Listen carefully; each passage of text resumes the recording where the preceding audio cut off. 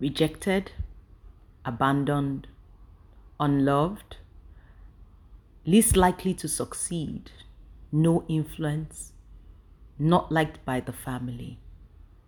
Words that described, in the beginning of his life's journey, the person that we're studying in Bible study. And we've seen God do awesome things in this person's life. If these words resonate with you in any way, or even if they don't, join us. Pick your Bible, your pen, your journal, a nice cup of coffee, your Google on your phone, like I always say, and find a lovely, wonderful place. Relax, and let us take a journey to 1 Samuel chapter 16, from verse 14 to 28. Can anybody remember lesson 1 and lesson 2? Remember we were talking about David, and we were talking about how David started in life, the last one of the family, the least liked, handsome young man, but quite a lonely life. Nobody would have looked at David in the early years of his life and seen kingship stamped on him. So it's very interesting. A fundamental lesson that I just want to remind everybody is that you never know where people are going. Treating everybody well is a critical attitude to success in life. And then we moved on to the power of God and how things happen in the realm of the spirit that we don't even know about. God was having a conversation with the kingmaker prophet Samuel, and how Samuel had had a breakfast prayer meeting and had gone round and round until everybody had to wait to honor the person that God wanted to honor. So we're stepping from there and stepping into the next scene. Now, when people read the Bible, they assume that everything happens sequentially, which is not always true. So if you read a verse and you read the next verse, it doesn't mean it was the same day, the next day. Sometimes there are weeks, there are months, sometimes even years in between one scenario and another. And we believe that there was, some time, we do not have a clear definition of how much that time was, but there was a bit of time between verse 13 and verse 14 of 1 Samuel chapter 16. But what we see is that the Spirit of the Lord departs from Saul. And the Bible says a distressed spirit from the Lord came to him. My understanding or my interpretation of that is the hedge that protected Saul from being oppressed was taken away. And therefore, God, in removing that hedge, allowed that this spirit, because God's presence was no longer there, and there is no vacuum in the realm of the spirit. Somebody needs to hear that. There is no vacuum in the realm of the spirit. There is no vacuum. I had to say it one more time. In the realm of the spirit. You're either being controlled by God or you're being controlled by the other side. So the other side comes to take space. But I find it very interesting, the advice that Saul's servants gave to him. They said, first of all, their diagnosis was spot on.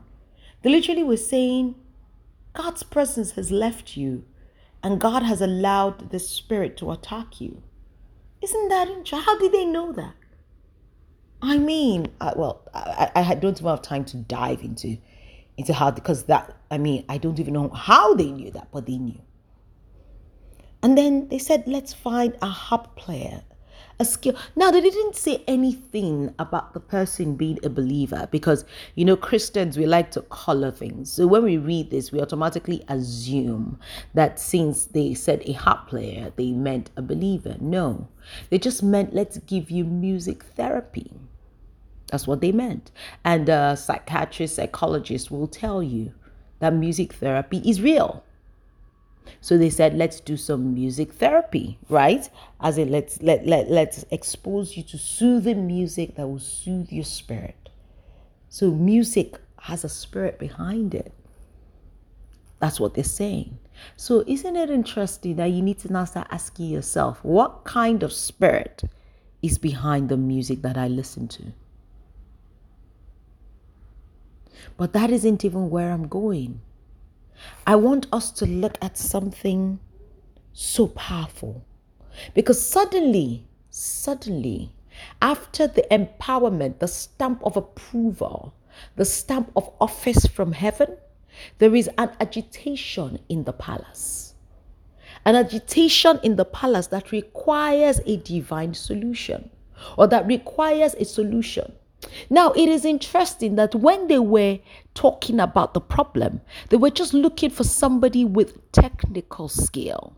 So the very first thing that they mentioned was in verse 16, a skillful player of the harp.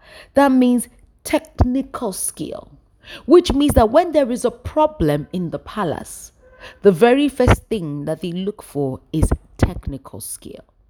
So let's break it down and understand what is required by the palace.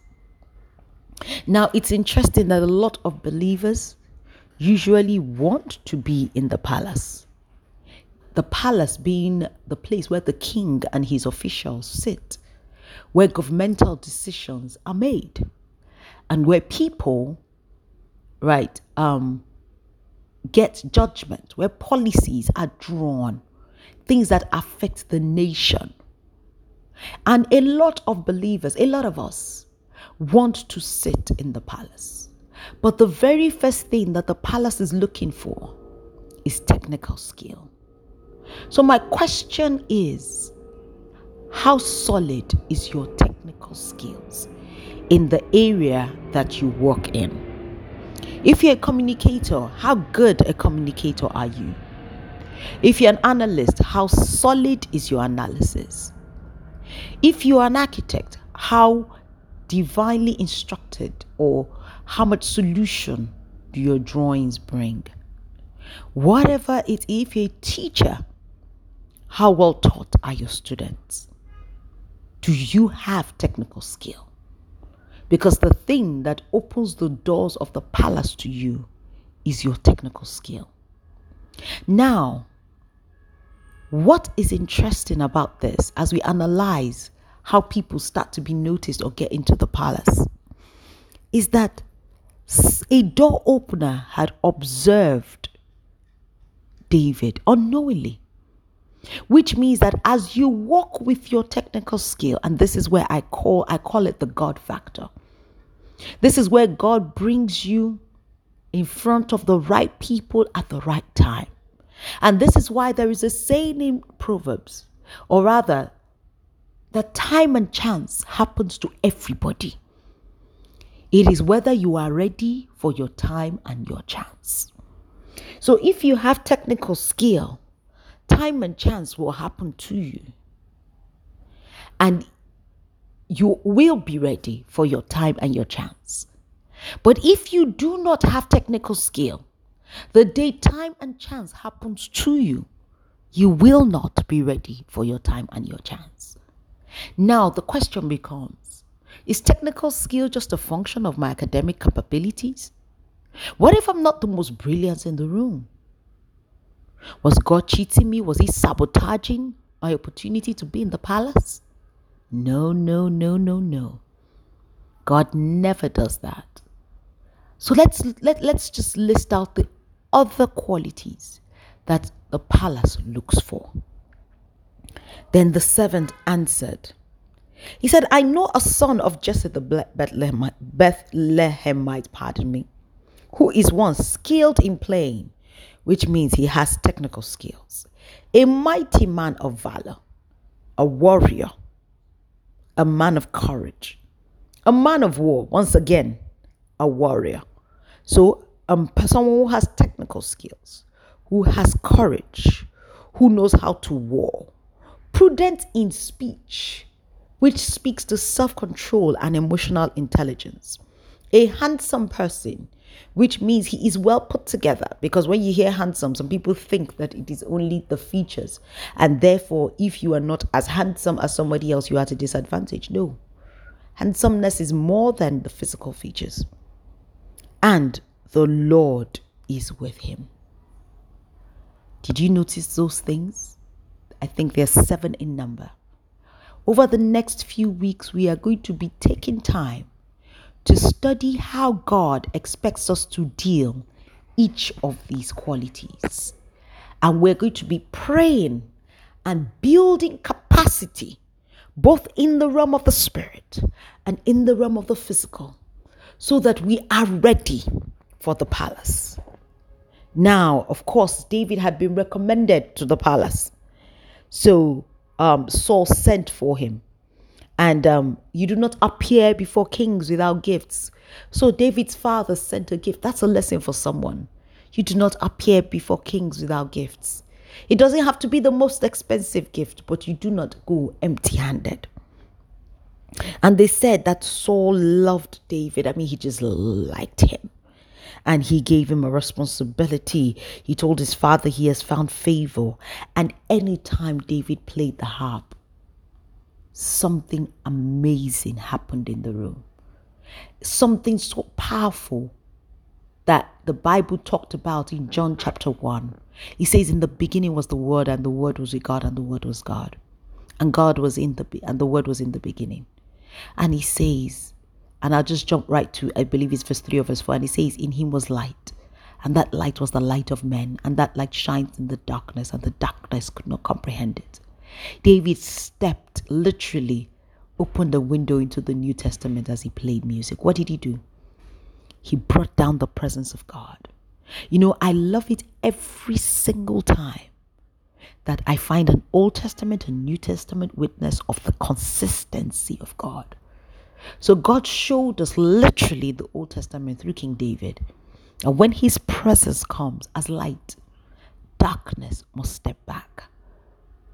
And then told us literally in John chapter 1. And then told us with deeper insight in Ephesians chapter 1 from verse 15.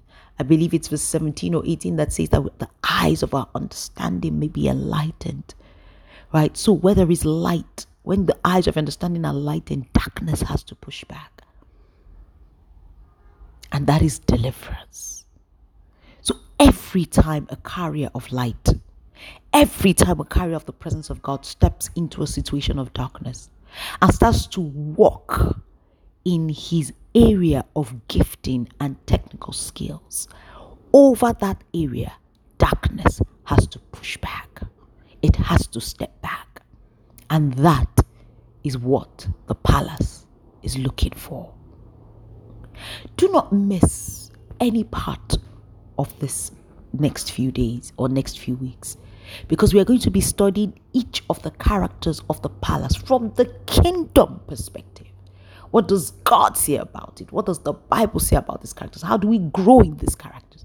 And we're going to pray and equip ourselves and be ready for when time and chance happens. Let us pray. Daddy, we just want to thank you for the opportunity to learn about the characters that the palace looks for. As we study, as we walk with you, may your presence with us increase. And may we have our door openers coming our way. And may we be ready when they come our way. May we not sabotage the opportunities, the time and chance opportunity, the curious moments that you put in front of us. And may your name alone be glorified. Thank you once again, Daddy. Thank you, Lord Jesus. Thank you, amazing Holy Spirit, for teaching us about your love and the journey to the palace from the life of King David. We love you and we look forward to the next few weeks with you. Thank you, for in Jesus' mighty name we have prayed. Amen.